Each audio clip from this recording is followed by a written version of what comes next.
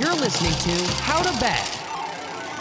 Hey everyone, it's Trey Wright with the How to Bet team, where we teach you how to bet, where to bet it, and who to bet on. Did you know that you can bet on a red card being handed out in a soccer game? Well, it's true. There are two different ways of betting on cards in football. You can either bet on yellow cards or red cards, and while there is no real advantage between choosing one or the other, we will focus on red card betting. There are a few different options to betting on red cards in football. You can bet on whether there will be a red card, which player or team will receive a red card, when the red card gets shown, or bet on the total number of red cards shown in a game, like an over-under bet. If you bet that a player will receive a red card, your bet will obviously only win if the said player gets sent off, whereas if you bet on a team to get a red card, your bet would win no matter which of the 11 players gets sent off. Betting on a specific player to get sent off is far more difficult, so naturally you set yourself up for higher payouts. Betting on a team to receive a red card will offer a higher chance of your bet winning, although at lower odds.